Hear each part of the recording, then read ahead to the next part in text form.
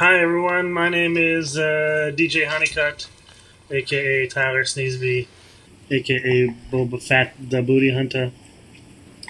My name is Pipskid, or Patrick Skeen. Hi, my name is Rod Bailey, aka McEnroe, aka Roddy Rod the Microphone God, and you've got episode 2 of the Farm Fresh 25th anniversary podcast hosted by UGSmag.com. We're hanging out here on a sunny midnight session in the middle of March, and we meant to do this about 3 weeks ago, but you know how we do. Busy boys, busy 40-somethings. Pat just got back from hockey, and today we're going to give you some more tracks from the early 90s that as we sort of got started going as Farm Fresh and playing shows and stuff like that. But maybe we're going to start it off with a couple of listener questions. Yeah, we had some people who had listened to episode 1 and had some questions. One was from, who was it from? It's from my friend Bridget. Yeah. Who's from Australia, and she said, what was it like in Brandon at that time? You know, she's a lot younger than I am and has never been to the prairies in Canada, so what can you remember about Brandon in those days, and what was it like? You saw that picture with all of us wearing the Hard Rock Cafe Brandon shirt.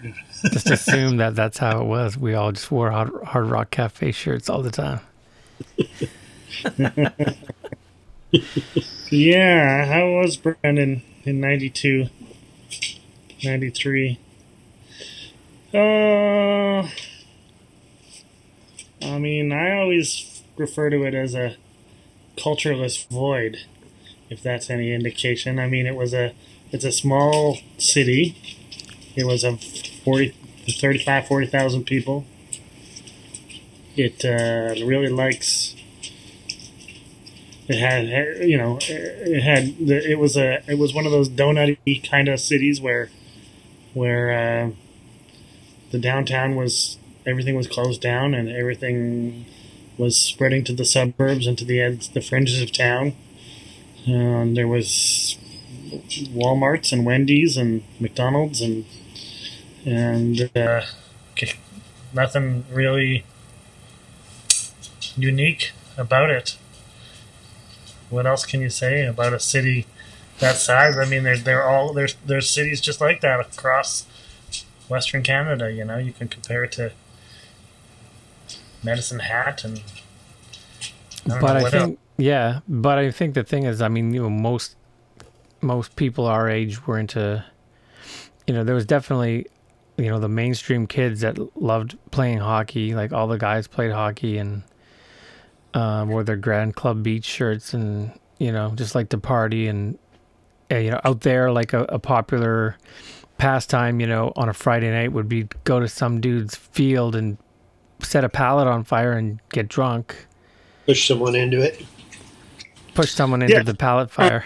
I mean, those people begat us, right? We were. I mean, if that was culture, we were the counterculture, right? Yeah, we were, and then there was a total counterculture of, you know, skateboarders, punk rockers, all that kind of thing, and everybody knew each other because that wasn't a big community. And there was not enough different subcultures to support themselves, so we were all just one subculture of freaks and geeks and outcasts. Yeah. So that's why Farm Fresh ended up playing punk rock shows and why skateboarders and BMXers hung out, whereas maybe in a bigger community, skateboarders and BMXers might hate each other. But in Brandon, skateboarders and freestylers were allies. Yeah. And I think too, you get in these smaller cities, you end up with in those small countercultures, you end up with really wide age ranges of people. So then you're hanging out with like someone who's 20, you're 18, and someone's 30 or whatever. Yeah, like, sure. So then you end up with which I think adds a sort of stranger dynamic to things. And Yeah, when we were skateboarding, when we were in grade 7 and 8, we were hanging out with Chris Van Mulligan, who was, I don't know, 19 maybe at the time, which felt like he was, he looked like a grown up because he was so hairy. But I mean, like, was that his name? Yeah, CVM.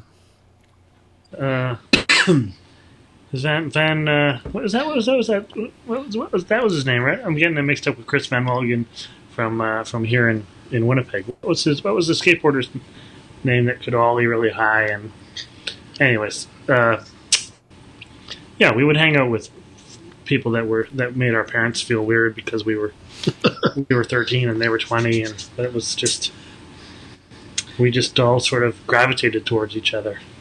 For me, the cultural void is accurate description, but also for me, it was it was really isolating. I think as well. It felt lonely in a way that wasn't healthy at times. Yeah, the weather didn't help either. So, Brigitte, I hope that answers your question. Thanks for calling. It was a real fucking dump, Bridget.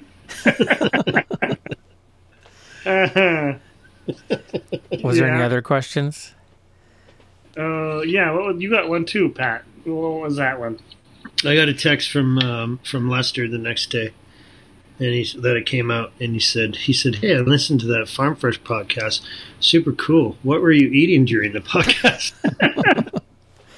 And do you remember what snack you were having? I'd ordered some pizza because I just got back from hockey, and right, it's real hungry. Yeah. So there you go, Lester. Thanks for listening. Today I finished my meal before we started. And what was that? Just for Lester's curiosity.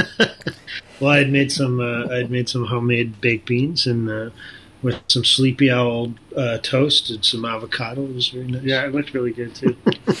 So there you go. Thank you, listeners. If you have any questions that you want us to answer in the next episode, please just find us. I guess, I don't know. Find us on the internet.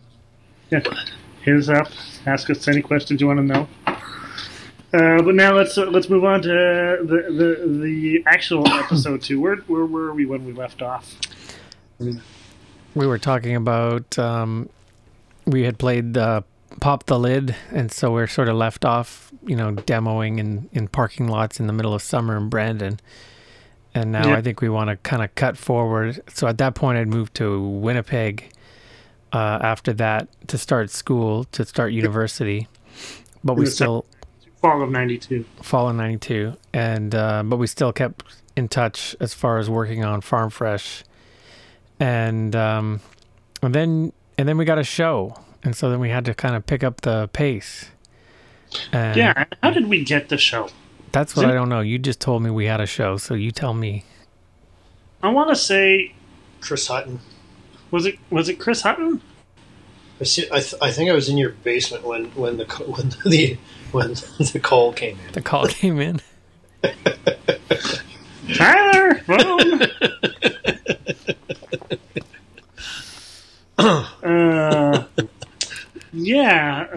I want to it was a university show, was it not? Was it put on by? Yeah, I think so. Students Union. So who would that have been? Like Gord Gilmore or like? They Brad Kerr or something like that. What a fucking cool name, Brad Kerr. Yeah. Yeah. Anyway, I can't remember who it was, but it was at the Brad University, and so we had some work to do. January 28th. Didn't we get the call on January 27th at midnight?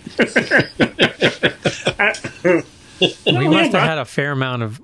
So the first stuff we're going to play you guys tonight is from a practice tape for that show, and that tape, I believe, was recorded when I was home for Christmas break from school. It was recorded at Valley View Community Center. Yeah. Why? Because I guess we'd get into that later, but Pip and I were the janitors at Valley View Community Center, so we had the keys to the Beamer. So he must have got the gig at least a month in advance, which was good, and that's when we started to really push songs together. So let's get to it because we've been talking for a while already, and play the first song, which is called Farm Fresh Sucks. Hey, McDonald's, you open? Yeah. Dude, check us out. Hey, dude, check us out. Hey, don't mess with the best, cause the best don't mess. Don't fool with the cool, cause the cool don't fool. Hey, dude, check us out. Hey, dude, check us out. Come in, I'll come in with the zoom. I'll give you free bass, but I won't give you a spoon. Never swinging ladies cause they see me as a fool. So I strut my ass solo in the halls of school. Kicking up dust, my teachers don't trust me cause my jeans are fat and that's a must. In fact, quite large like Charles in charge of our days and our nights like a Sarge. Ride up the party like Safeway chips.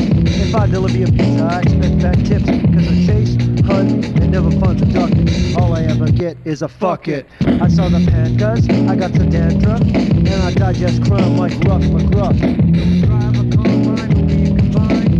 Break through a beat and blow your mind. I rehearse this verse to suit this loop. Donate the funk and I'll give it the boot. Cause my rhymes are right for the kick. Farm fresh bonus is right forward thick. On hot sunny days you'll find me sickle popping. I flows at the shows and your mouth is dropping. I shit's so heavy it'll give you a hernia. With three badass motherfuckers, we're gonna burn you. What do you think of Farm Fresh? They suck. What do you think of Farm Fresh? They suck. What do you think of Farm Fresh? They suck.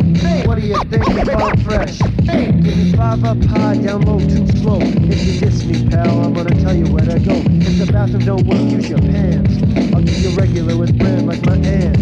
Shake it ass, shake it ass, shake it ass, shake it. Shake your bacon, bacon cake, and I don't take shit. I scrape a ring closer than a Remington blade. Collars on the cross, made the records get played. May I get on it? Yes, you may. I'm good to save a life, but I'm not like you may. Hey, hey, hey, we got it going on. You heard it before because you heard to leave me on. And so on, and so on. So I keep on. Breaking the truth by Houston, and I'm gone. I ain't going to Houston's, fuck achy breaking. I'd rather stay home and watch my man Jamie Aiken. Chilling with Barbies, watch the two cut loose.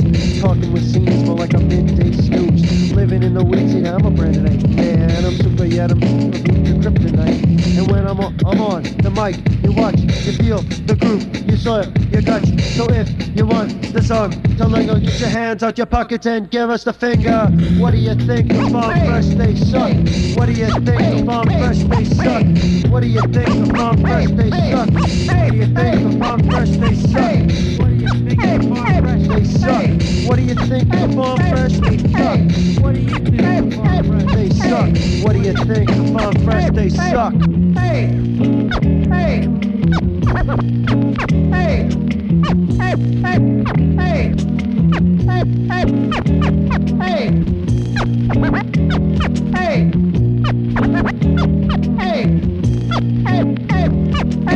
What do you think of Farm Fresh? They suck.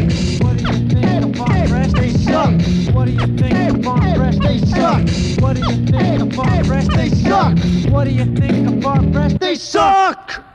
So that was Farm Fresh Sucks.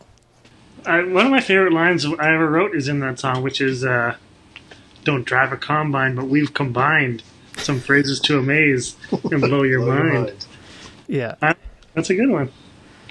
What is it? I saw the pandas. I got that. That reminded me. I saw the pandas. I've got the dandruff, and I digest crime like Ruff McGruff. And I remember later on in later shows, you used to do that like raga dance hall style. Sure, Yeah. I saw the pandas. I got the dandruff. You used to just appropriate those lines so hard. That's a good song, and that was a hit, of course, because it was Call and call and response. response with the audience.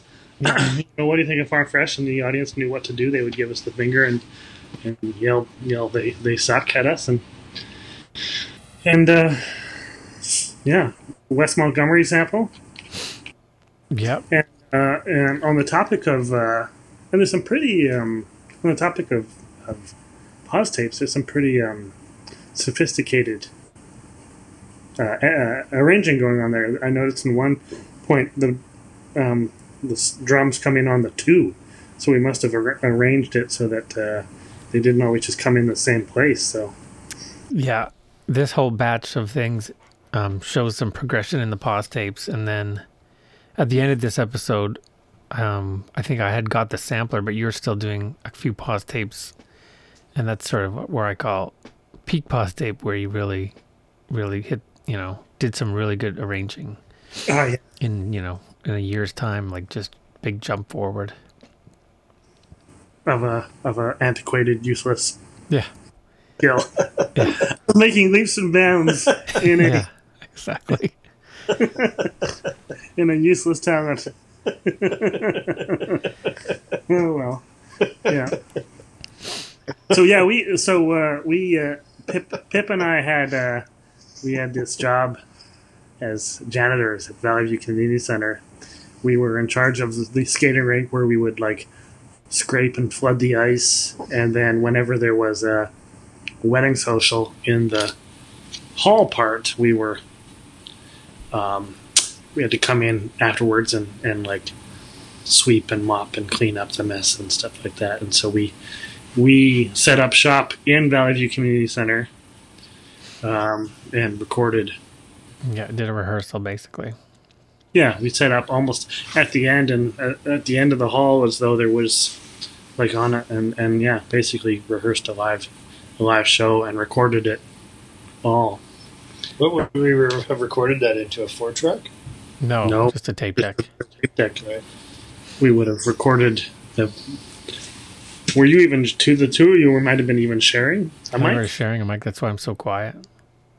You were getting it passed to you, and I wasn't very good at sharing that mic. Apparently, you were just holding it over. for my 2 or 3 lines per song. I'm quick to save a life, but I'm not on Danger Bay. It's funny we shout out Jamie Aiken in that song. Yeah, we actually got to talk about that. How did we get that gig too? Think about that. Let's play another song. But think about how, because that's another thing where you just told me, hey, we're also going to be on Manitoba Midday. Yeah. Weird. Should we just listen to another song then? Yeah, let's play the next song. It's called Some People Kick Ass and Some People Don't.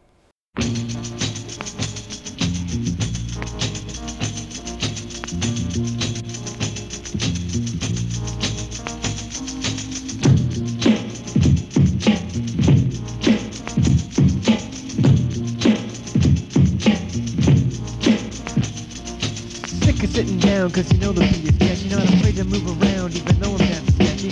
Thoughts are fresh, my ways are new. Got a plethora of things that I can do. When it's time to think, I'm a brainiac. And when I wanna have fun, I'm a maniac. I'm good like Johnny B, everybody knows me. And I lock up my drawers just like Mr. Lee. Anyway, some say that I'm defiant. Fuck Bonnie and the shitheads, I watch Friendly Giant. I love my dinner a la craft. And I got more songs than Jerome the Giraffe. Give me a K like a bottle of Coke. K is for kicking like my man Robbie Woke. He's off to jail without a weekend pass. Big hairy man, he better watch his ass. Who's in front of you and me? And we're dishing out lyrics while Tyler's in the back mixing up the disc on the set with a needle from Johnson. Crazy old couple talking all that nonsense. I got 3 goals and they called it a hat-trick. When I was born, my mama named me Patrick. You want more? I got rhymes galore, cause I'm the biggest thing in town since the superstore. Some people kick ass and some people don't. Some people kick ass and some people don't. Some people kick ass and some people don't. Some people kick ass and some don't. Me or his dude, we getting fatter, like we've eaten everything on the grapes dessert platter. So I guess we're perfect in every way. What an egotistical thing to say. Time to be honest, I'm gonna lay it all on the line. If I was boasting, then a crime would be fun. I'm sad like the Glad Man, lyrics in a trash can. I'm surprised From Fresh has this many fans. I got more questions than tour de force. Way too allergic so I can't ride a horse. That's how asthmatic I am. I slam down on the ground cause I can't breathe, man. But after an inhaler I'm fine. So I can grab the mic and then get mine. Cause I rocks more than a back lane. Our rhymes are all dressed up and yours are plain. When I go to IGA I get attention.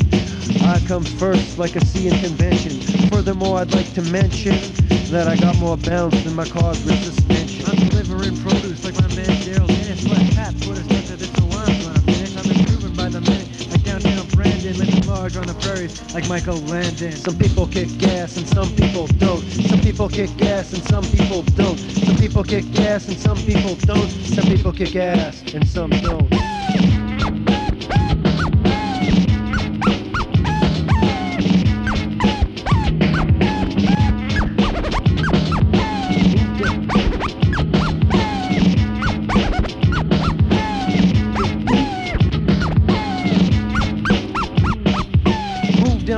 front of the rhyme cafeteria. Get your money out, cause Farm Fresh is serving you. Hip-hop's too sure to give you the run. We got crazy skills, but we lack the fun.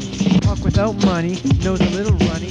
Rod, that's me, and I'm feeling kinda funny. I'm to the right of the rhyming supreme. Words come to him like revelations in a dream. And if he's a dream, then I'm a hot flash, making you dash like a diaper rash. Soul in the prairie, feeling like a villager. Heavy set beats like my man Dan Gallagher. I eat apple pie, yet I'm not American. I'm not Irish, yet I used to watch Harrigan. Canadian, a man with fevers and dust. And Bryan Adams, but he sucks. Some people kick ass, some people don't. Some people kick ass, and some people don't.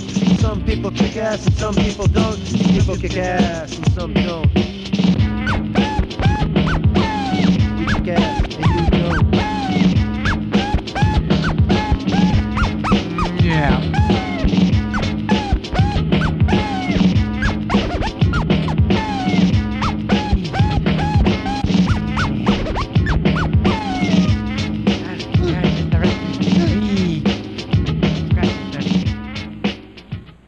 I think that must be a blend of you and I writing. I think Rod's last verse there is all Rod. I think a lot of that was mine. All the corny stuff was mine, Yeah. which is a lot of it. There's some of the really stupid things that don't make sense I for sure wrote. No, the stupid things were what I wrote. There's like I wrote a lot of that, and it was bad. Yeah, but I can hear the third. I definitely don't recognize any of it, but I do recognize one really the asthma stuff. Yeah, and then Is of course yours. Like, and I'm Yeah. like the car, the suspension, and the IGA shit I would have pulled from you. There's a style I do in there briefly that's exactly the same style as the same old thing where I'm drawing out style, which reminds me that some other listener feedback that I received from the first episode was from Bird of Prey, who spent a good couple hours texting me about how much I must have liked PM Dawn. So he's Did you like PM Dawn? I can't remember. Fuck you, Bird. you like PM Dawn. I did not like PM Dawn. Although I remember hearing PM Dawn on the radio, on AM radio in Brandon, and it was definitely the first time that a Brandon radio station had played rap that I was aware of. What, like Set Adrift on Memory Bliss, that song? Right. Yeah. We had decided that you sounded like Smooth B. Yeah. You're Oh, I totally sounded like Smooth B. But yeah, the asthma line, asshole, I slam down on the ground because I can't breathe, man. That's pretty clever. Yeah. And then the next line is, Not really. and then says, after an I'm an inhaler and fine, so I can grab the mic and get mine. That's pretty dope. Yeah. I think the chorus is fucking hilarious. It's very sort of matter of fact. And the beat too, the beat is pretty Beat is great. pretty sophisticated. You got the Reflections, the Diana Ross and the Supreme sample, and then you've got a change up where we switch to the Aretha Franklin guitar. But then we also have two drum beats. We have the Papa Was 2 drum beat and the Average White Band drum beat. So I think we were. But the reason we have those two drum beats in that song is because we took them from the same. I believe we took them from the same Young MC song that used both drum beats or something. Shit. We jacked a song that used those two drum beats and used both drum beats in our song. If I'm not mistaken. We of course did not have Papa Was 2. No. Nor did we have the Average White Band record at that time. So I mean, we probably stole it from a. Yeah. Oh, I think it was Young MC from his first album. Which of course is a masterpiece because it's the Dust Brothers. But, Yeah. It makes sense that we wouldn't have got it from. But using the Supreme sample and the Aretha Franklin sample in the same song. That was all you. That was brilliant. There you go. I don't think that song lasted long in our rotation. I don't think so either. How many songs are there from this Valley View practice session? We're only going to hear 4 tonight. There's another one called Bite the Brass that we won't play. It sampled Miles Davis Bitches Brew, but it's pretty much unlistenable because you can't hear the vocals. Like, just such a bad recording. Right, and because the loops that we chose from Bitches Brew were just So noisy. so crazy to begin with. Like, they're just... These like crazy horn loops that, it's like you can't rap over and hear the rapper. Yeah. And then, that night I think we did a practice tape of things we've already played. Like, I think we did Celine Dion. Mm-hmm. And we definitely practiced Pop the Lid. Yeah. So, yeah, let's play another one. This song's called Here I Come.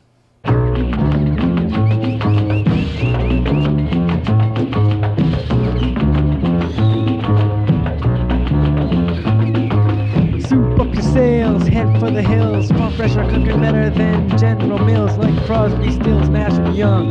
We won't be retiring till every song's sung. You leave the goats at home and get ready to go, cause me and the boys put on a hell of a show. Let the music kick and reaching into your soul. Like Jimmy Swaggart, the money will roll and smile. Due to your newfound wealth, think we're up here yelling for our help.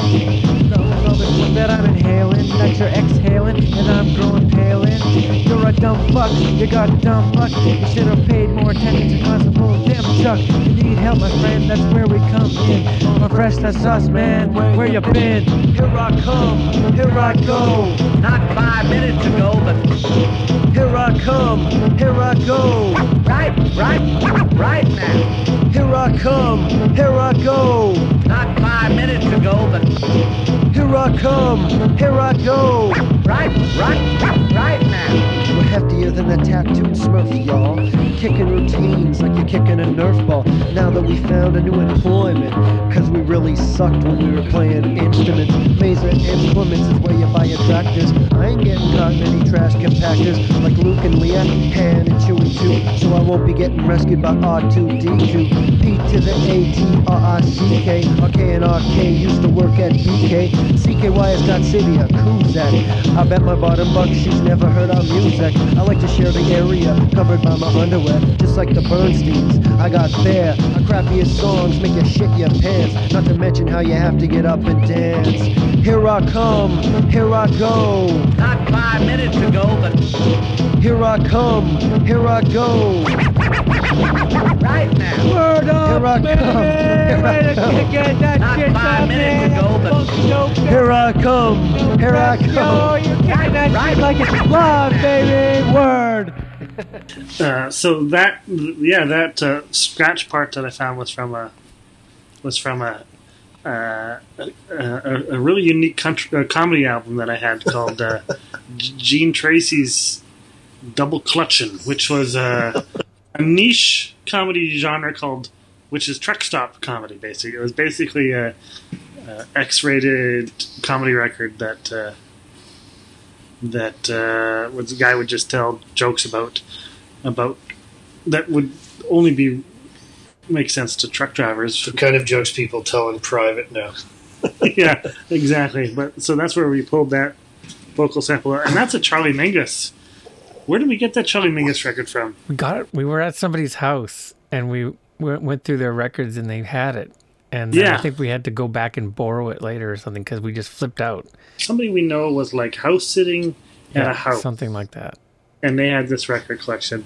And I also remember that same record collection also had Sweet Exorcist by Curtis Mayfield, and that was a record that there were some good records in that collection. I don't know whose collection it was.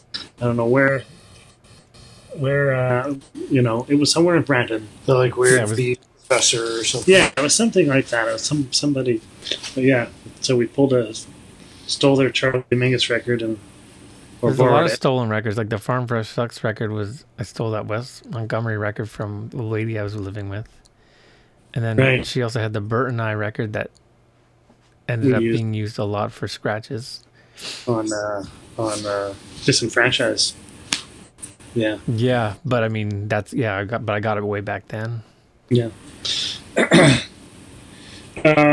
Yeah, that's a good one. I forgot about that until I just heard it now.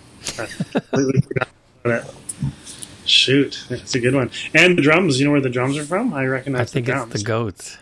The goats. Yeah. Oh yeah. Anybody remember the goats? We got one more from that session, but can you remember? Should we talk about the actual show and what you remember about the actual show, our first show?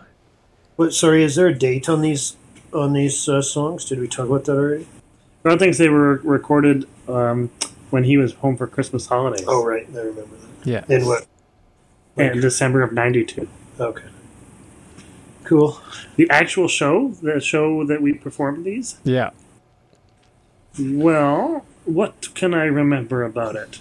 So I had two. The setup was these two tape decks, this realistic mixer that we had bought ourselves from Radio Shack, and the Brian Hayes' parents' stolen turntable with the pencil crayons we had shoved in the sides of it.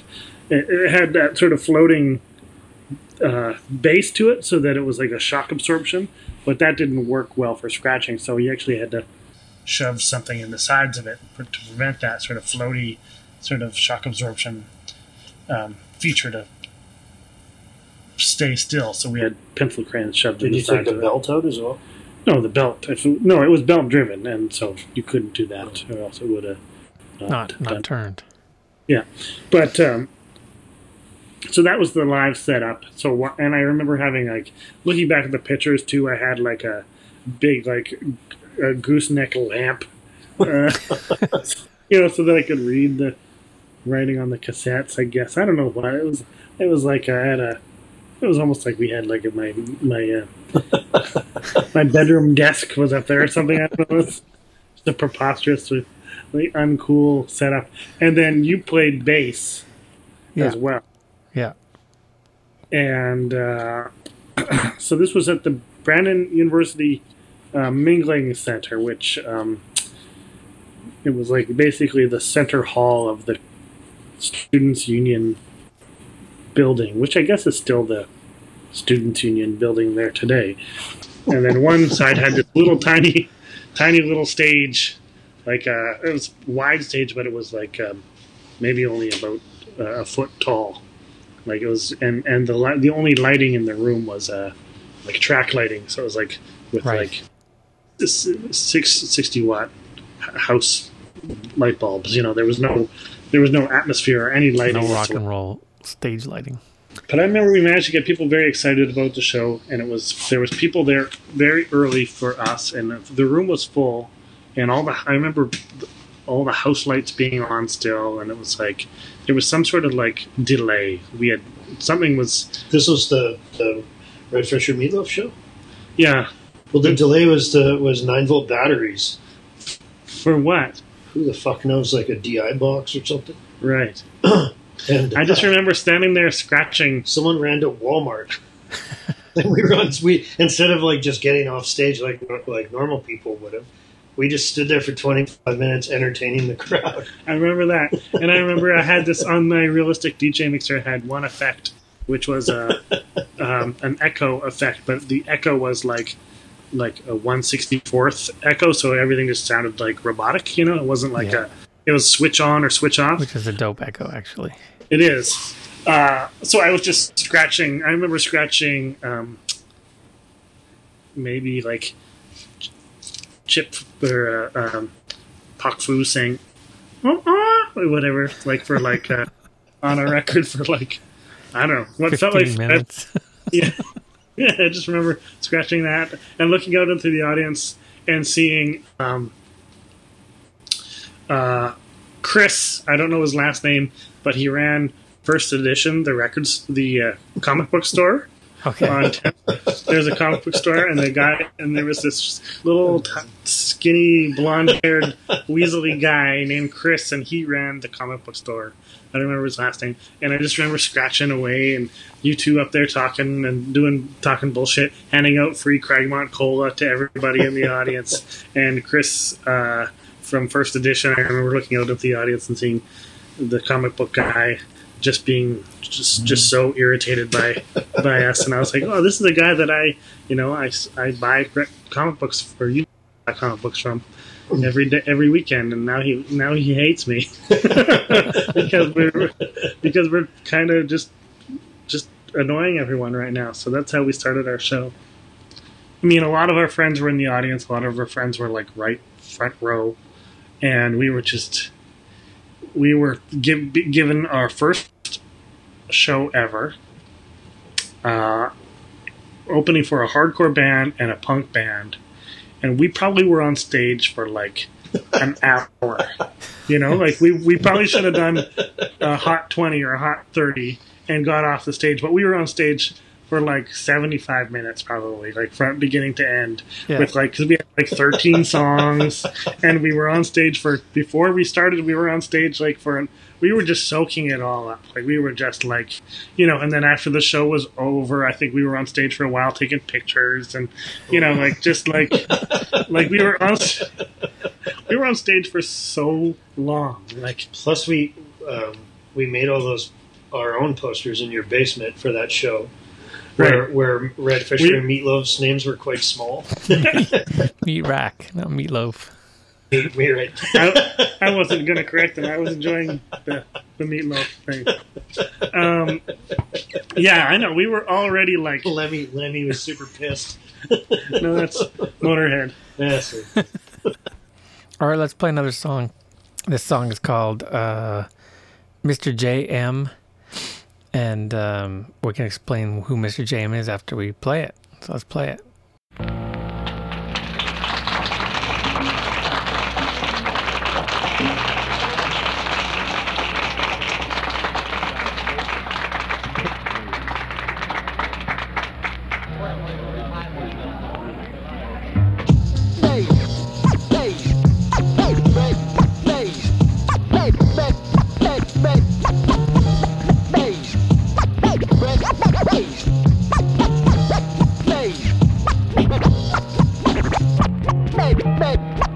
This is a tune for Mr. JM. As he JMs with his band, they go by the name of Ebullition, otherwise known as the Funk Technicians. Under no condition will I ever be missing Thursday night jazz. God will be dishing out beer for everybody except me, cause I don't see the point of it, G. I think Mr. JM gets his beer for free. I've seen him drink it on break with Guy Smiley, who plays the piano with much intensity. My man looks like he's in agony. Are they comedians or are they a jazz band? Come to hear music, get harassed all night, man. Step into the pub, see a familiar face. Jay's dropping the bass, rocking the place. Mr. JM, yes, Mr. JM. Plays music till the early hours of the AM. But they don't pay him, no, they don't pay him. If I was him, I'd be causing much mayhem. My man's a pusher, but he don't push pounds. He pushes to the people a bebop sound that you don't hear in this town, round these parts, but you're sure to hear a lot of achy breaky hearts. Mr. Jam's got us grooving, but he's on a crowded stage, he's not moving. Mr. Jam's fingers must be sore from playing, saying things, telling jokes and what the hey. And Mr. Jam must practice. Ask us, does a stand-up bass look like a cactus? Nah, it looks like a big violin, I'd say. Mr. Jam is smiling today. Mr. Jam. Bass, bass, bass, bass, bass, bass, bass, bass, bass, bass, bass,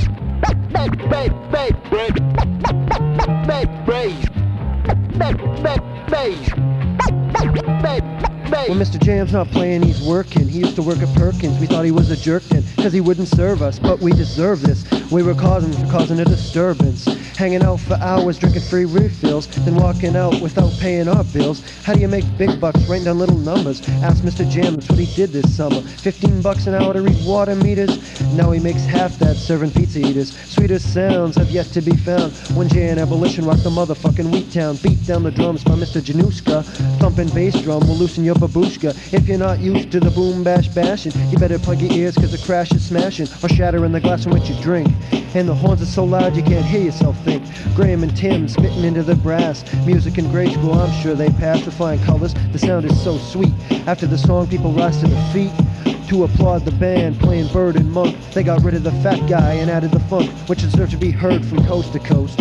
As Tyler, Richard, and I give a toast to Ebullition. Go ahead with it, Mr. Jam. I know you're anxious to proceed and delay some fat bass lines in time to the rhythm. In this next rhyme, I'm gonna give some props to Tim, John, Carl, and Graham. But this song is from Mr. J.M. Bass, bass, bass, bass, bass, bass, bass, bass, bass.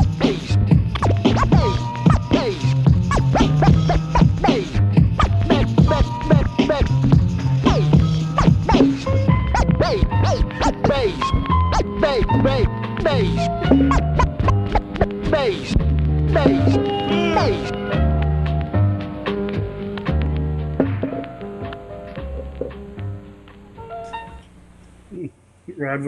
Rod was bored during that practice session, so he was just kabonking his mic somewhere. Just and yelling, trying to distract you. Well, I listening back on that, I would definitely think that was a little bit too inspired by like a Jazzmatazz or a Gangstar song. Yeah, well, there's even like a kind of a direct dropping the bass, rocking the place, which is like I think a direct bite from Jazz Thing, a Gangstar. Yeah, it sounds like Jazz Thing for sure. So you want to explain that song? So yeah, I mentioned the pub in the mingling area of the Brandon University Students' Union building, and that every Thursday night. So this is '92, but I think we must have been going there when we were even in high school, maybe. But every Thursday night there was a jazz night because, as culturally void as Brandon was, the university had a music school, and a really good jazz program actually. So there was Still one of the best in the country.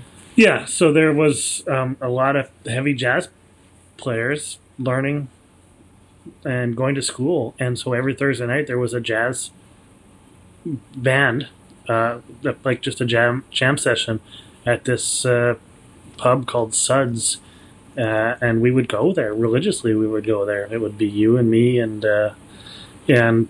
friends from like Robbie and Neufeld and Richard Whidden, who you name drop in the song, and we'd all just go and eat popcorn and play pool and listen to jazz, and it was our education. It was a lot of the songs that we heard for the first time.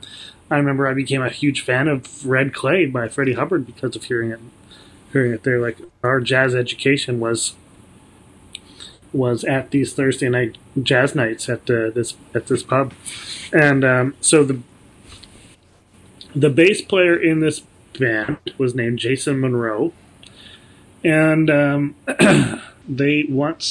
remember him once. They covered Mr. PC by John Coltrane, and of course Mr. PC refers to Paul Chambers, Coltrane's bass player, and so Jason introduced it and said, "We're now going to do Mr. PC, a song about Paul Chambers," and he said, "I wish someone would write a song about me."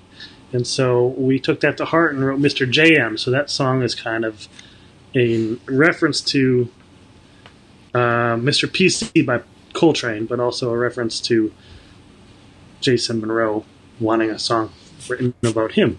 And so we did. We wrote a song about Jason Monroe and name dropped Tim, the sax player, and John, the piano player, and Graham, the trumpet player, and Carl Januska, who's now a famous jazz player living in France.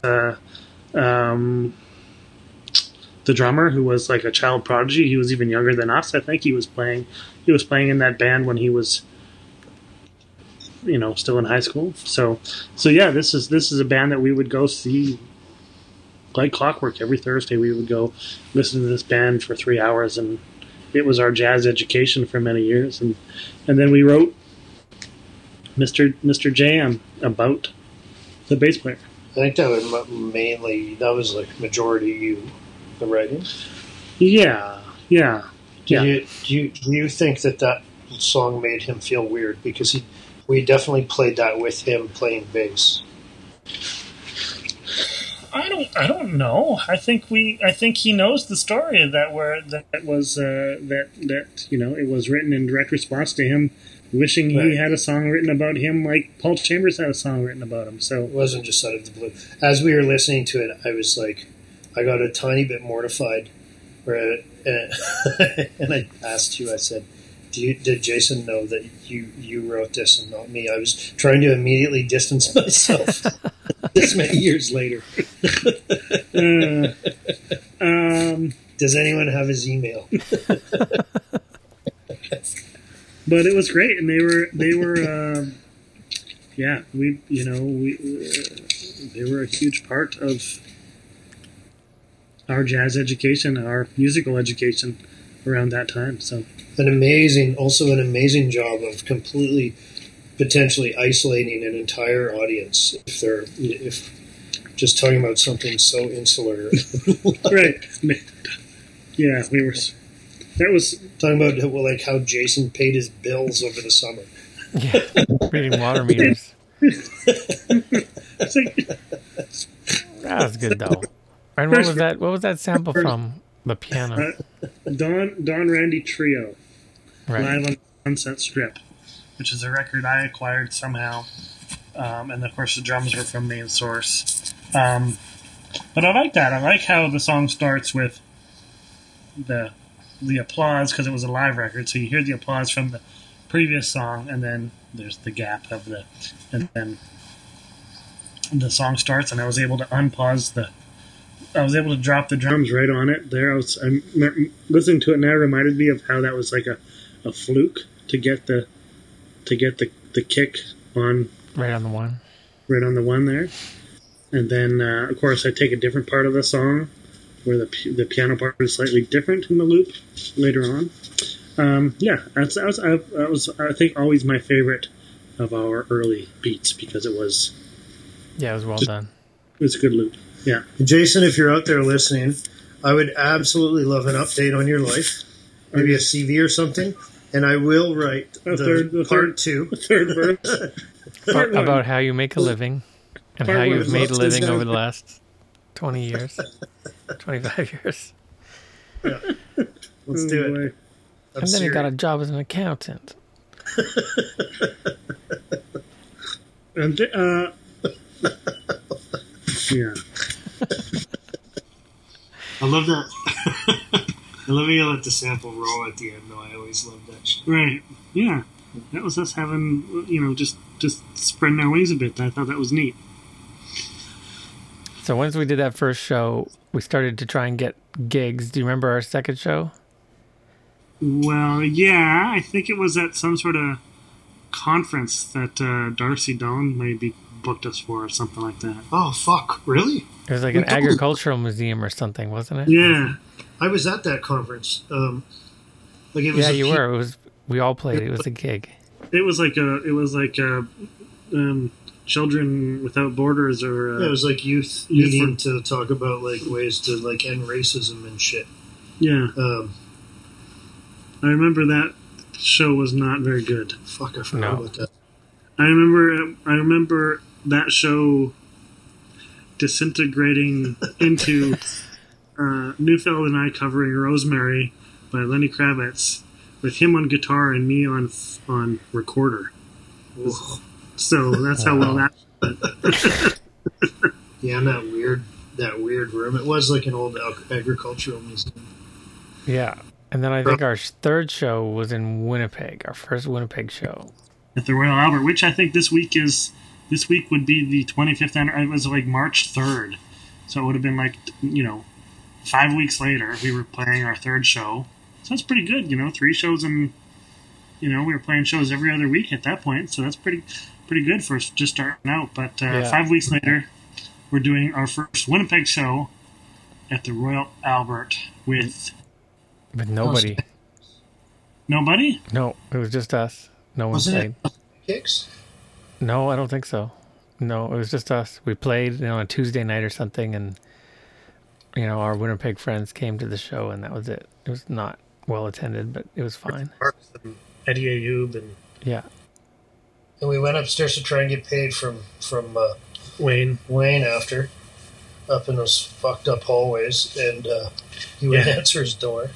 Yeah, he had an office. Wayne Towns, who owned the Albert back then, he had an office in one of the empty apartments in the hotel, and when it came time to get paid, and we brought it up with him as an inside joke years later, like decades of inside jokes with him, that you still owe us $30. But then, of course, the joke continued because he never ever did Ha ha ha! Funny. But then there was like, hey, but where's our $30? I brought it up on stage, and he immediately he was waiting for me when I got off stage after many years later, and he bought me a drink and then gave me a Royal Albert Arms T-shirt.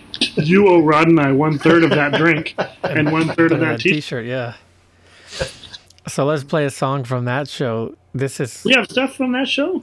I do. I have So somebody videotaped it. So I got the entire videotape of the show. Holy shit! And it is really something to behold because it takes us about 5 minutes in between each song. We're like, what are we doing? And just awkward pauses, unbelievable awkward pauses.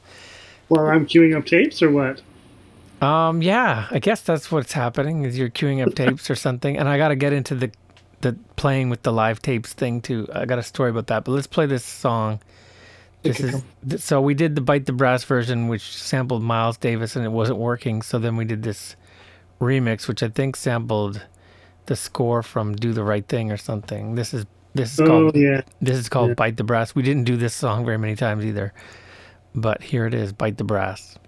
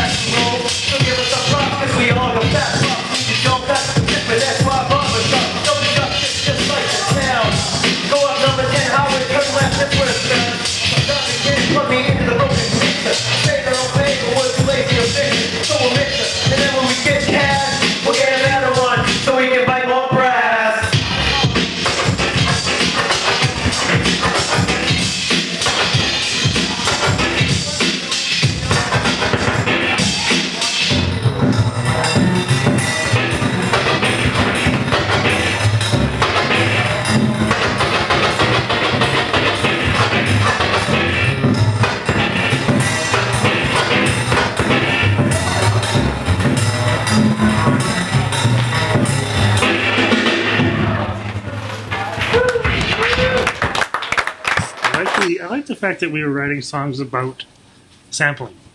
Biting the Brass was, of course, meant to say, get a new mixer so we can bite more brass. It was about sampling jazz record. Yeah, which was neat. That beat bangs, and you're really rapping on there too, Roddy. I think that's like a big progression there for you. Just in 2 months or whatever. Well, it's a live recording too, right? So it's like you're hyped recording in an empty community hall versus rapping in an empty community hall versus rapping live on stage. You're obviously hyped up and you're louder and it obviously shows in that recording, right? Yeah, that's pretty. I mean, if you watch the Albert stuff, it's we're getting better, but there's still a long way to go. But I was gonna say, like, I remember as we progressed and we're using pause tapes, I remember having some incidents where you would start to do an arrangement and make a pause tape, but then abruptly stop, and then start again later in the tape. Again, because of I was so concerned about the integrity of the sound. I felt as though, okay, if I made a mistake in the arrangement or if I blew a pause, and that was once you blow it, you have to start over from the beginning of the song, right? You can't fix it. You just have to start the instrumental over again, start from scratch, and I felt as though if I were to rewind the tape and record over that I would somehow the integrity of the sound would be lowered. So I would just start the new instrumental afterwards. So sometimes before we did a show, I would have to think to myself, okay, I made 3 mistakes. And so the 4th version of the instrumental on this tape is the finished version. But then sometimes I would get it wrong, and I would play I would play one of the bad mistake versions. And so Rod and Pat would be rapping. And then it would just stop. And the instrumental would just stop. Of course, there's no preparation where it's marking the tapes or anything, or before the show. We had one show I remember at the West End that had so many stops. It was just a disaster. I was just like, you can't. Horrible system that was.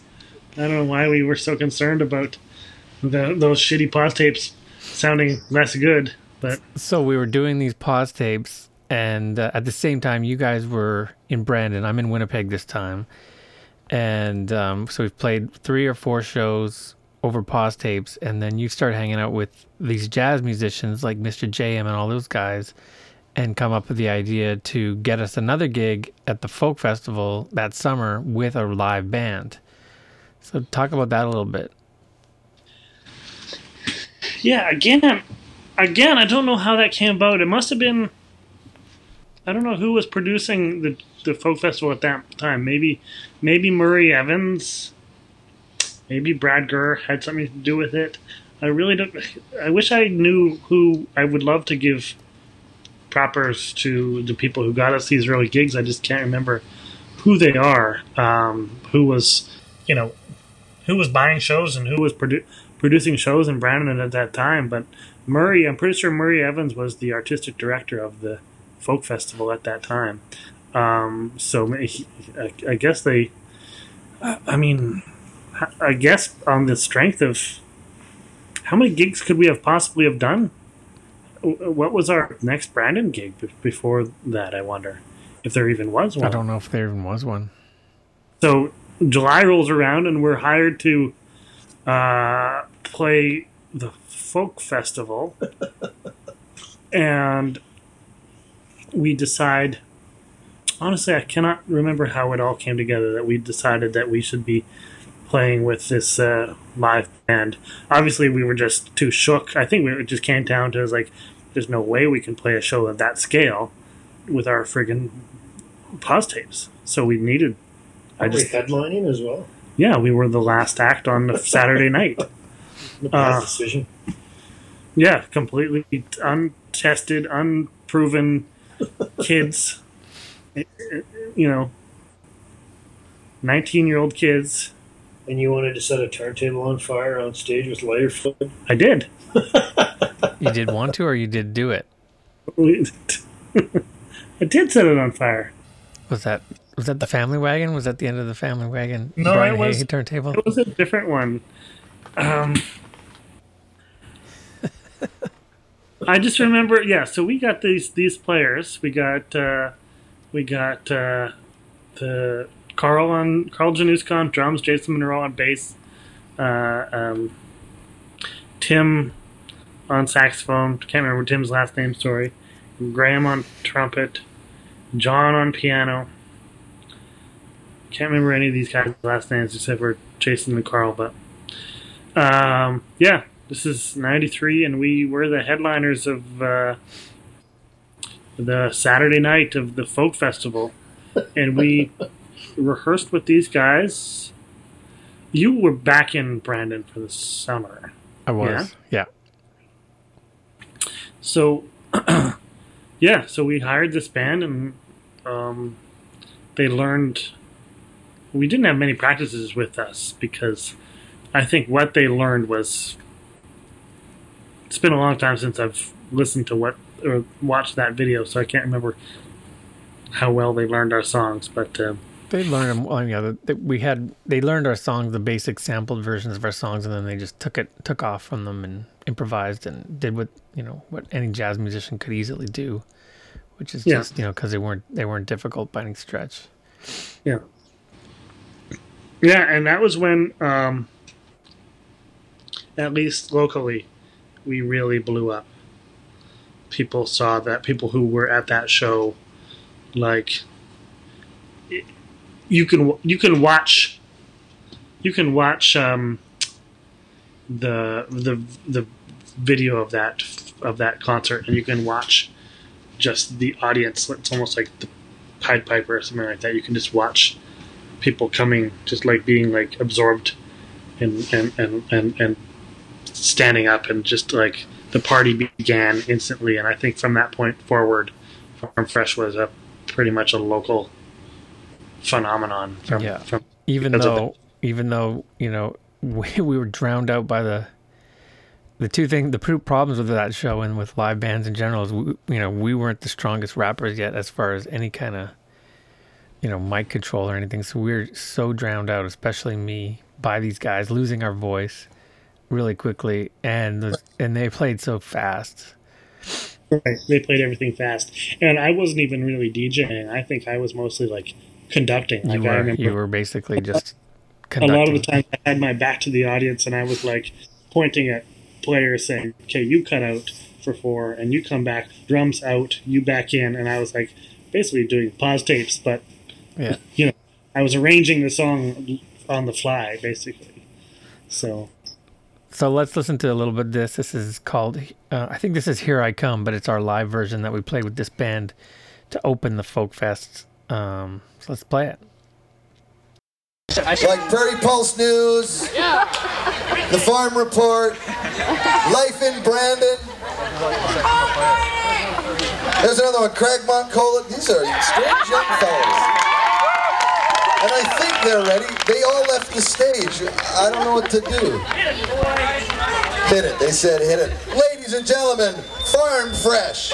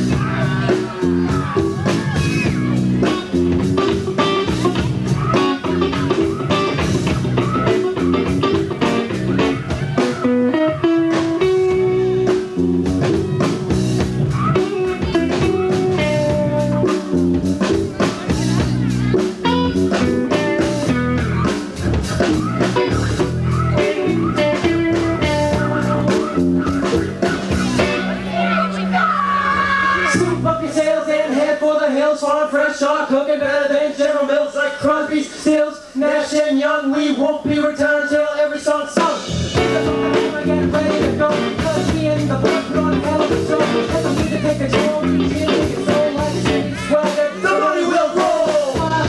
We do stand well. Do you think we're happy to go for our house? Nah, but that's what I'm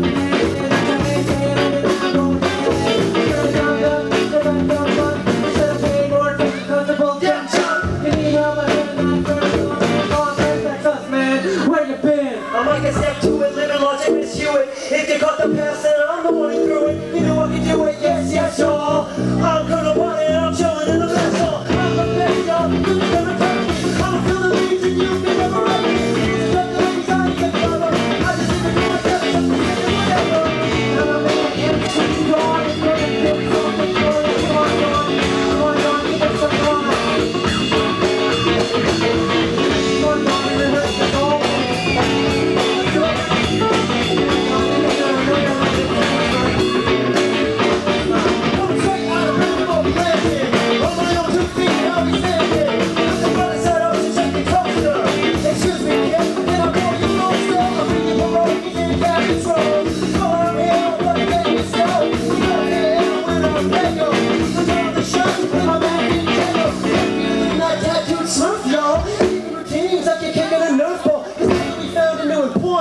We got all the funk with all the music. We got influence to play the right.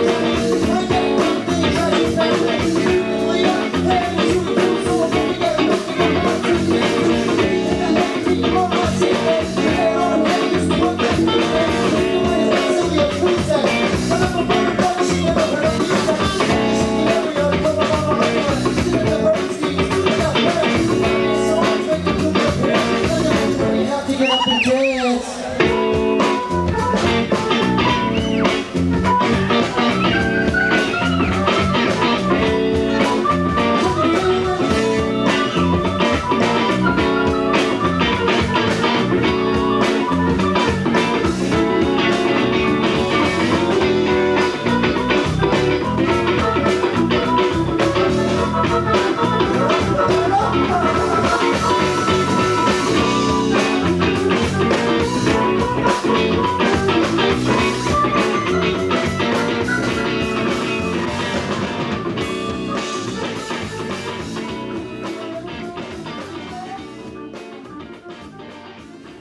If only you could watch that on the video, you could see how Pat and Rod have to spend their time, how they occupied their time during all those Solos. solo. A lot of dancing, all the same. Hearing that, I feel like Jamiroquai might have been inspired by what we were doing. Yeah, maybe. If he I like how hadn't preceded us, yeah, for sure. I like that Pat was just so moved by the music that he tried to sing along there for a little bit during the do some scatting. I was very taken. I do like the fact that we started it with. I forgot that we started it with that Pink Floyd drum sample. Yeah. That's how we started it. It was that Pink Floyd drums from the Zabriskie Point soundtrack. Well, we were into some weird stuff back then. That's good. Good that we were doing weird things like that. So we started it off with the crowd. The stage was empty. Started it off with the Zabriskie, the Pink Floyd drums. Then Carl comes out and starts to play along, and then I join him and scratch the Electric Company record, and that's pretty dope. And then basically they vamp 10 on. minutes later, Rod starts rapping. Yeah, and then they just get louder and louder and drown us out. They vamp on Watermelon Man or something like that. I don't know what song that was. It's a Grant Green. It's Yeah, Grant Green. yeah, and like they do we do an encore on that show where they play like 150 BPM. And They're just so excited. yeah, we're just people are dancing and the crowd's going nuts, but Pat and I are just struggling. Our voices are cooked and they're like way, way, way too fast. I got another song kind of from when we played at BU with the same lineup with a different drummer. I forget the other drummer's name, but maybe we'll skip it. You get the idea. Yeah, Paul. You want to play it? Oh yeah. We'll decide whether we leave it in the podcast or not. Oh, this song is from Mamma Mia.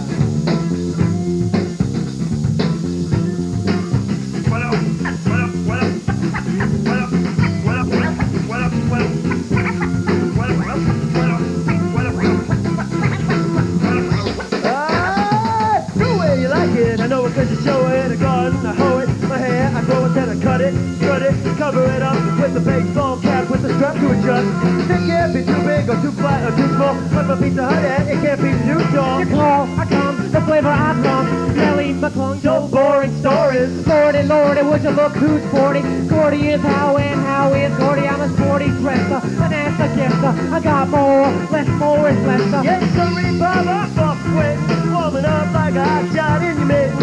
Kitten is a cat, slug is a bat, his name is Rod, and his name is Pat. If you gotta run the kick it, if you gotta step and lick it, if you gotta nose and pick it, if you got a needle ticket in the record groove and let the record play, let the music groove, all I can say is that's the way, I like it, that's the way, I like it, check it, stand to check it out, I'm on in or take out, I'm quick with the paddle when I'm playing Super Breakout, I'm gonna kick around cause I got time to kill, getting live on the tube like DJ Freshville, all decked out like the Paisley Pacer, and I'm going for the green like an ambulance chaser, I'll erase ya if you come near me, I'm yelling into a mic so that you can hear me, check this, I'm about to wreck this, yo man, what you have for breakfast, I had me a bowl of Fruit Loop, you wanna go to Houston to the boot scoop, no I'd rather stay here and kick run, tuition well inflicted, go to record store and see B-Serb, go to 24/7, hey, curb, up to the rooster, wang to the juicer, getting in the cheap time a weekend booster, looser than juice, looser than loose, we could go on, but what's the use?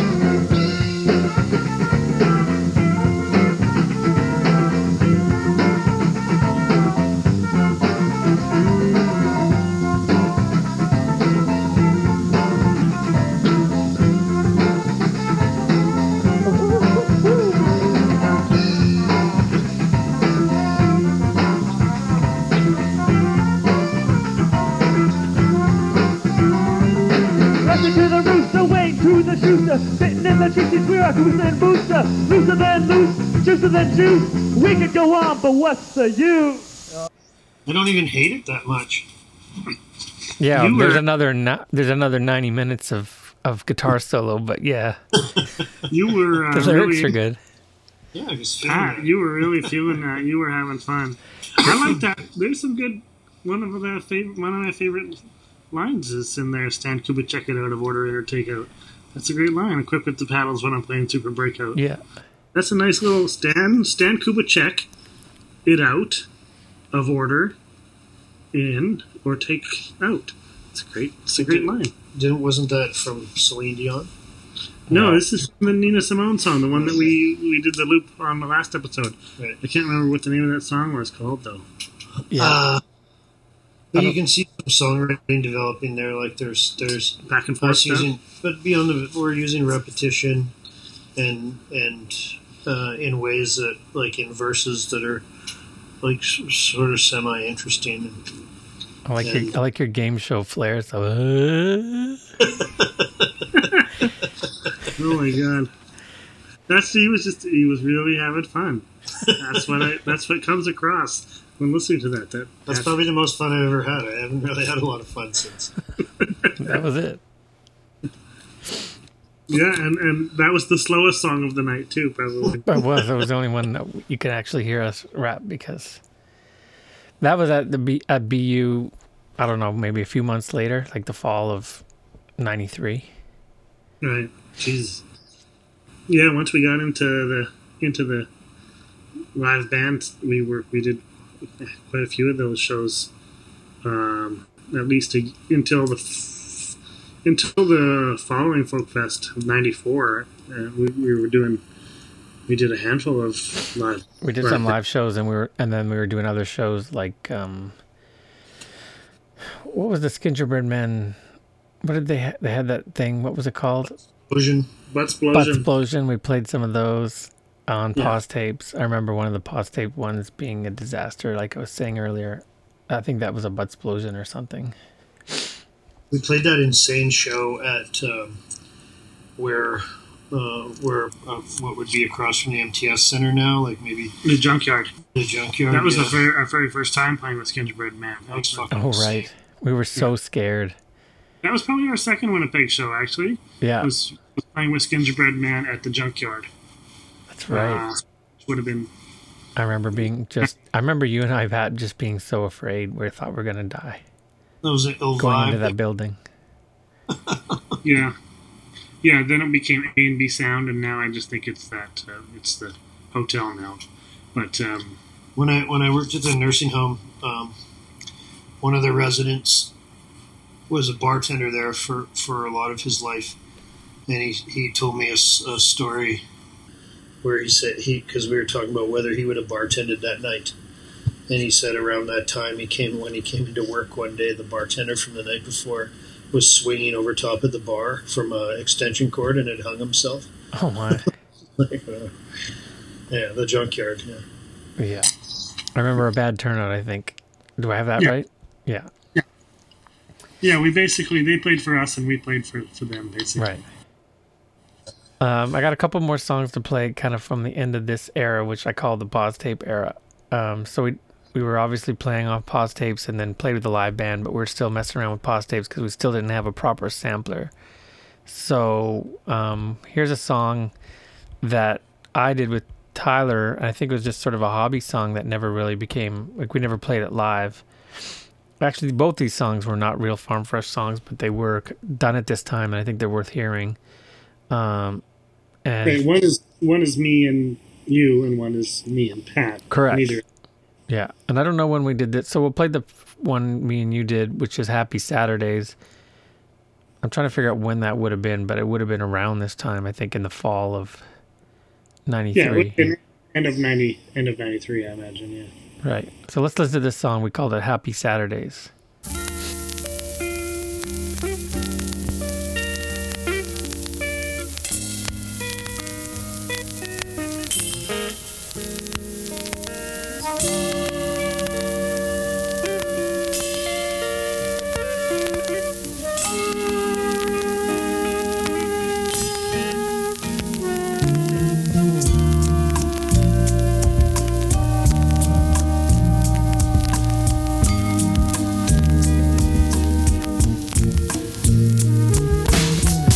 The butter, but you call it margarine. So what's the harm in kicking the shit? You like it when I write it, put it in your pocket, talk it when I rhyme, and then you wanna mock it after the fact. But I got the plaque, and if I take the beat out, then I always bring it back. I tape it on a tape, I put it in the sack, jump back in the red car with the ski rack. I head to the track, maybe do a loop around the block, do a donut, get stopped by the cop. Head to the shop where they got the records at. Now who is that? The boy behind the counter. Song so fat, we should have named it Way So Good. I had to sample from behind the fade. Pretend to be an MC like a masquerade, and be a Keith Partridge on a Mr. Kincaid. This song will be a hit the first time it's played. It'll more than likely make it to the hit parade. There'll be an annual Farm Fresh parade, and we'll have a commemorative plaque every place we stay. I'll have a house with a swimming pool and a maid, cause I'm an MC, not a backseat DJ. I won't do it for the money, I just wanna get paid to put it short. I got it made. Home better blues, socks and shoes, and I read a magazine when I take booze. Now here's the news, the crowd always boos when you get up on the microphone expressing your views. From my viewpoint and standpoint, I'm not surprised when you rise and jump to my joint, so I coined me a phrase. It's time to amaze, I blaze my style laid back like a shades. In phase, in sync, I stop and take a drink. I ask your opinion, tell me what do you think? In the clink, I throw ya, you sink. My verse is over, so now I'm on the brink.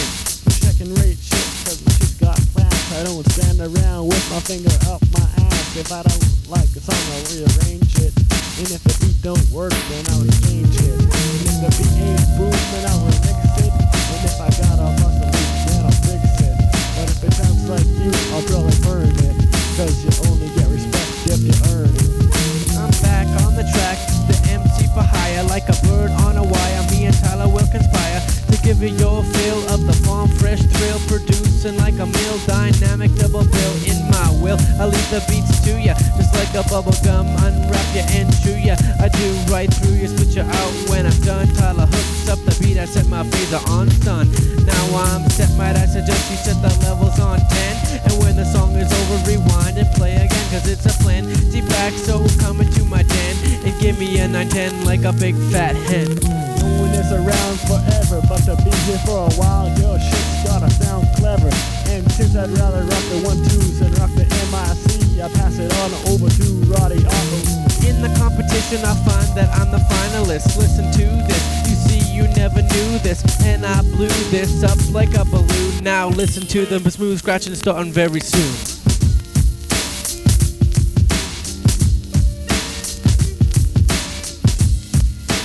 Special dedication to Dominic for lending us the tape player. She won't be getting up for school tomorrow morning because we got her alarm clock too. It's gonna fail all cause of us. Turn your Monday into happy Saturday. Turn your Monday into happy Saturday. Turn your Monday into happy Saturday. Turn your Monday into happy Saturday. Turn your Monday into happy Saturday. Turn your Monday into happy Saturday. Turn your Monday into happy Saturday.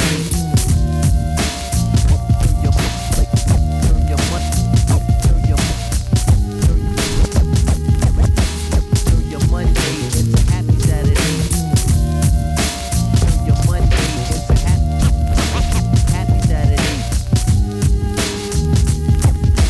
Turn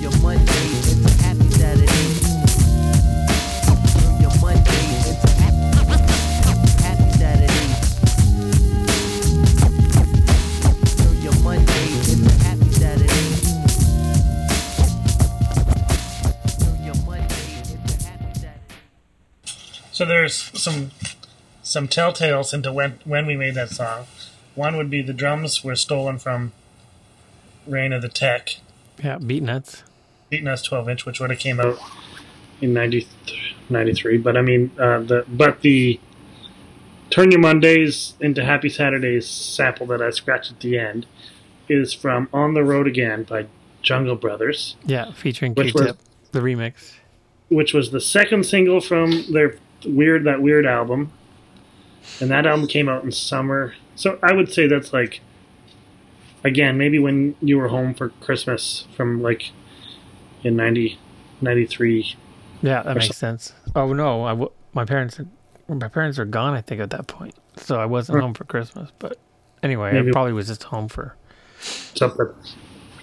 But yeah, interesting. One thing I remember about that song, first of all, I rap on that song. I don't know if anybody noticed that, but that's me rapping on that. Yeah. And my first verse is sort of an ode to special eds I got it made because I'm making all these sort of outlandish claims, like there'll be an annual Farm Fresh parade, and then just to make it clear that I'm referencing special ed, I actually quote him at the end of the line, at the end of the verse. A commemorative that- plaque where every place we've played. Right. It's a good verse. That was funny. Funny imaginary verse. But then by the third verse, I think I do 4 bars, and then I'm like, I don't want to do this anymore. In the rap, I'm like, I don't want to do this anymore. The other thing I remember about that song is that Sunil from Freak Show once told us that was our favorite song we had ever done. Right. That he loved that beat. That's a good beat. Sunil. That's a mandrill sample. Pre Space. That was our first of. Yeah, Space Part 2 is a mandrill sample, but this preceded that by a year. So I hear a lot of progression in your scratching, my rapping, and the beat. yeah, for sure, the scratching a sentence and sometimes even getting it on beat is certainly rather than just instead of just like maybe I must have had a real I turntable. think you did, yeah. by then. I must have had a Technics 1200. Yeah. I got my first Technics 1200 in Brandon.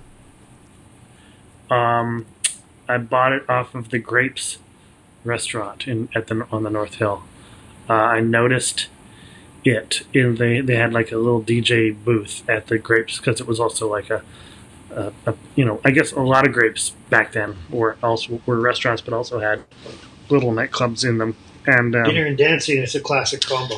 Yeah. So they had a little DJ booth there, and I noticed that they had a Tech 12 in there with the dust cover on it, and then a bunch of CDs piled up on. Like the dust cover was literally collecting dust and shit and everything. So that Maniac manager was a really bad cokehead. Yeah, so I stepped to the manager and I said, I would like to buy that turntable off you, the one that's collecting dust in your DJ booth. And he was like, how much you want? How much? I said, or I offered him $100 for it, and he thought he was getting a great deal for it. And I thought I was getting a great deal. You were getting a great deal for it. I was getting a great deal for $100 for Tech 12. And he just thought, oh man, he was like, do they even make records anymore?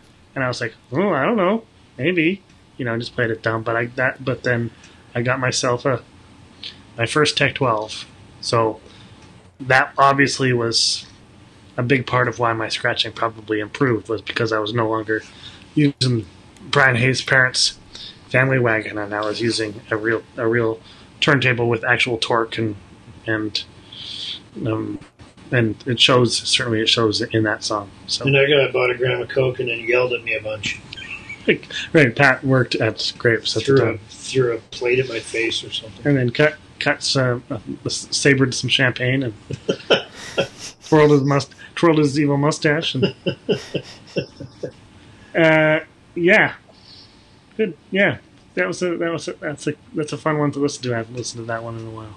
I want to play one more, and this is an even more fun one to listen to for me anyway, which this song I had zero to do with. But I think you guys made it kind of last minute as a Christmas gift for somebody. So I always knew this song just called, because it's from the cassette that I found in my collection. It just says Vanessa Xmas. Right. Vanessa worked at the record store with our friends Sherb and Neufeld. Maybe I worked... No, I didn't work there at the time because I didn't start till later. But she worked at the record store, and I don't know why we promised her, because we were 19 years old and she was an attractive woman. That's probably had something to do with it. But we just promised her a Christmas song, and lo and behold, we whipped one up one night. So. What a lucky gal. So that's why Let's play it. Let's hear it.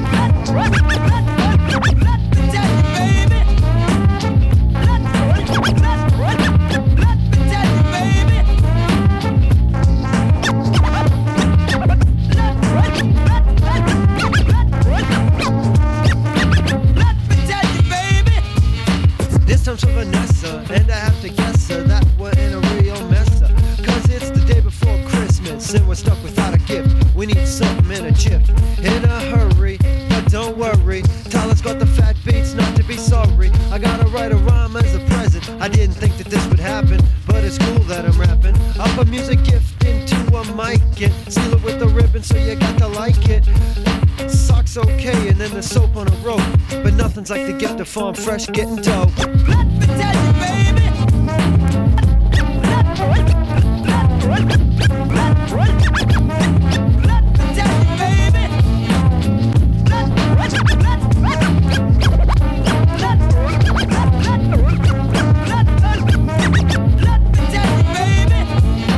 This isn't Christmas in Hollis, it's in Brandon. If I pushed you in the snow, you'd be landing face down. You'd probably freeze cause it's hella cold here, so wear your long sleeve. Vanessa doesn't Simon says, do like Vanessa. The alligator decides which is greater or lesser. She is definitely greater, worth her waiter in gold. That's how it's told. So if you're out and see her at the record place, shake her hand, see her smiley face, pat her on the back, tell her she's pretty fine. Say Merry Christmas and then kick this rhyme.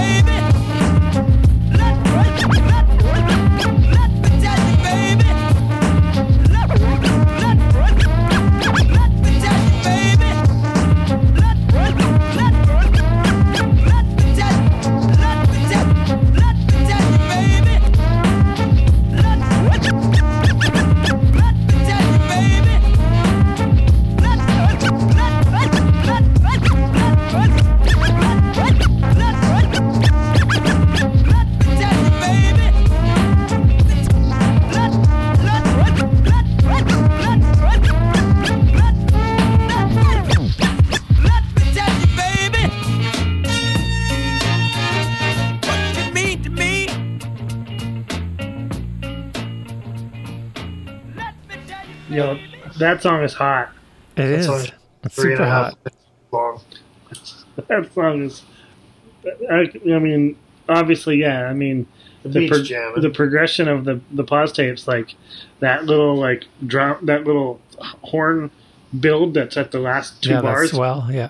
Oh man, all sorts of stuff going on in that song. It's a hot beat. Holy cow! Yeah. And that's probably like the last of the pause tapes. That's why I wanted to end it with that, because it is the last of the pause tapes. Because basically, I think at that point I had a sampler, but you didn't, and you just wanted to do that for your not crush or whatever. I don't know how it came about that we were making a song for Vanessa, but hi Vanessa. I don't even know any. Well, I can't even picture what she even looks like. No offense. Sure.